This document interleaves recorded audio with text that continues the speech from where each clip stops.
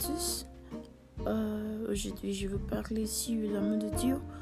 Avant de commencer, il est très important de connaître le sens de l'amour. Alors, qu'est-ce que l'amour? Selon le dictionnaire Internet, l'amour est un sentiment intense de profonde affection.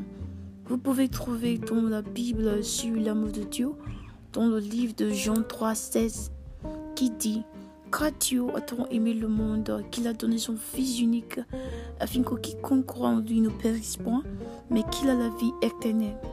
La Bible nous dit que Dieu est amour. C'est qu'il est.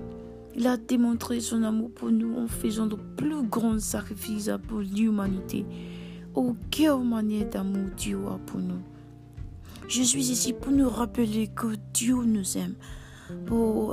Importe ce que nous traversons en ce moment, son amour est disponible pour nous. Certains d'entre vous peuvent se demander: Dieu nous punit-il pour nos péchés à travers Covid-19? La réponse est non. Dieu est léger, Dieu est vrai, Dieu est bon et sur Dieu est amour. En lui, il n'y a aucun mal du tout. Je répète, en lui, il n'y a aucun mal du tout. Merci et bonne journée. Au revoir.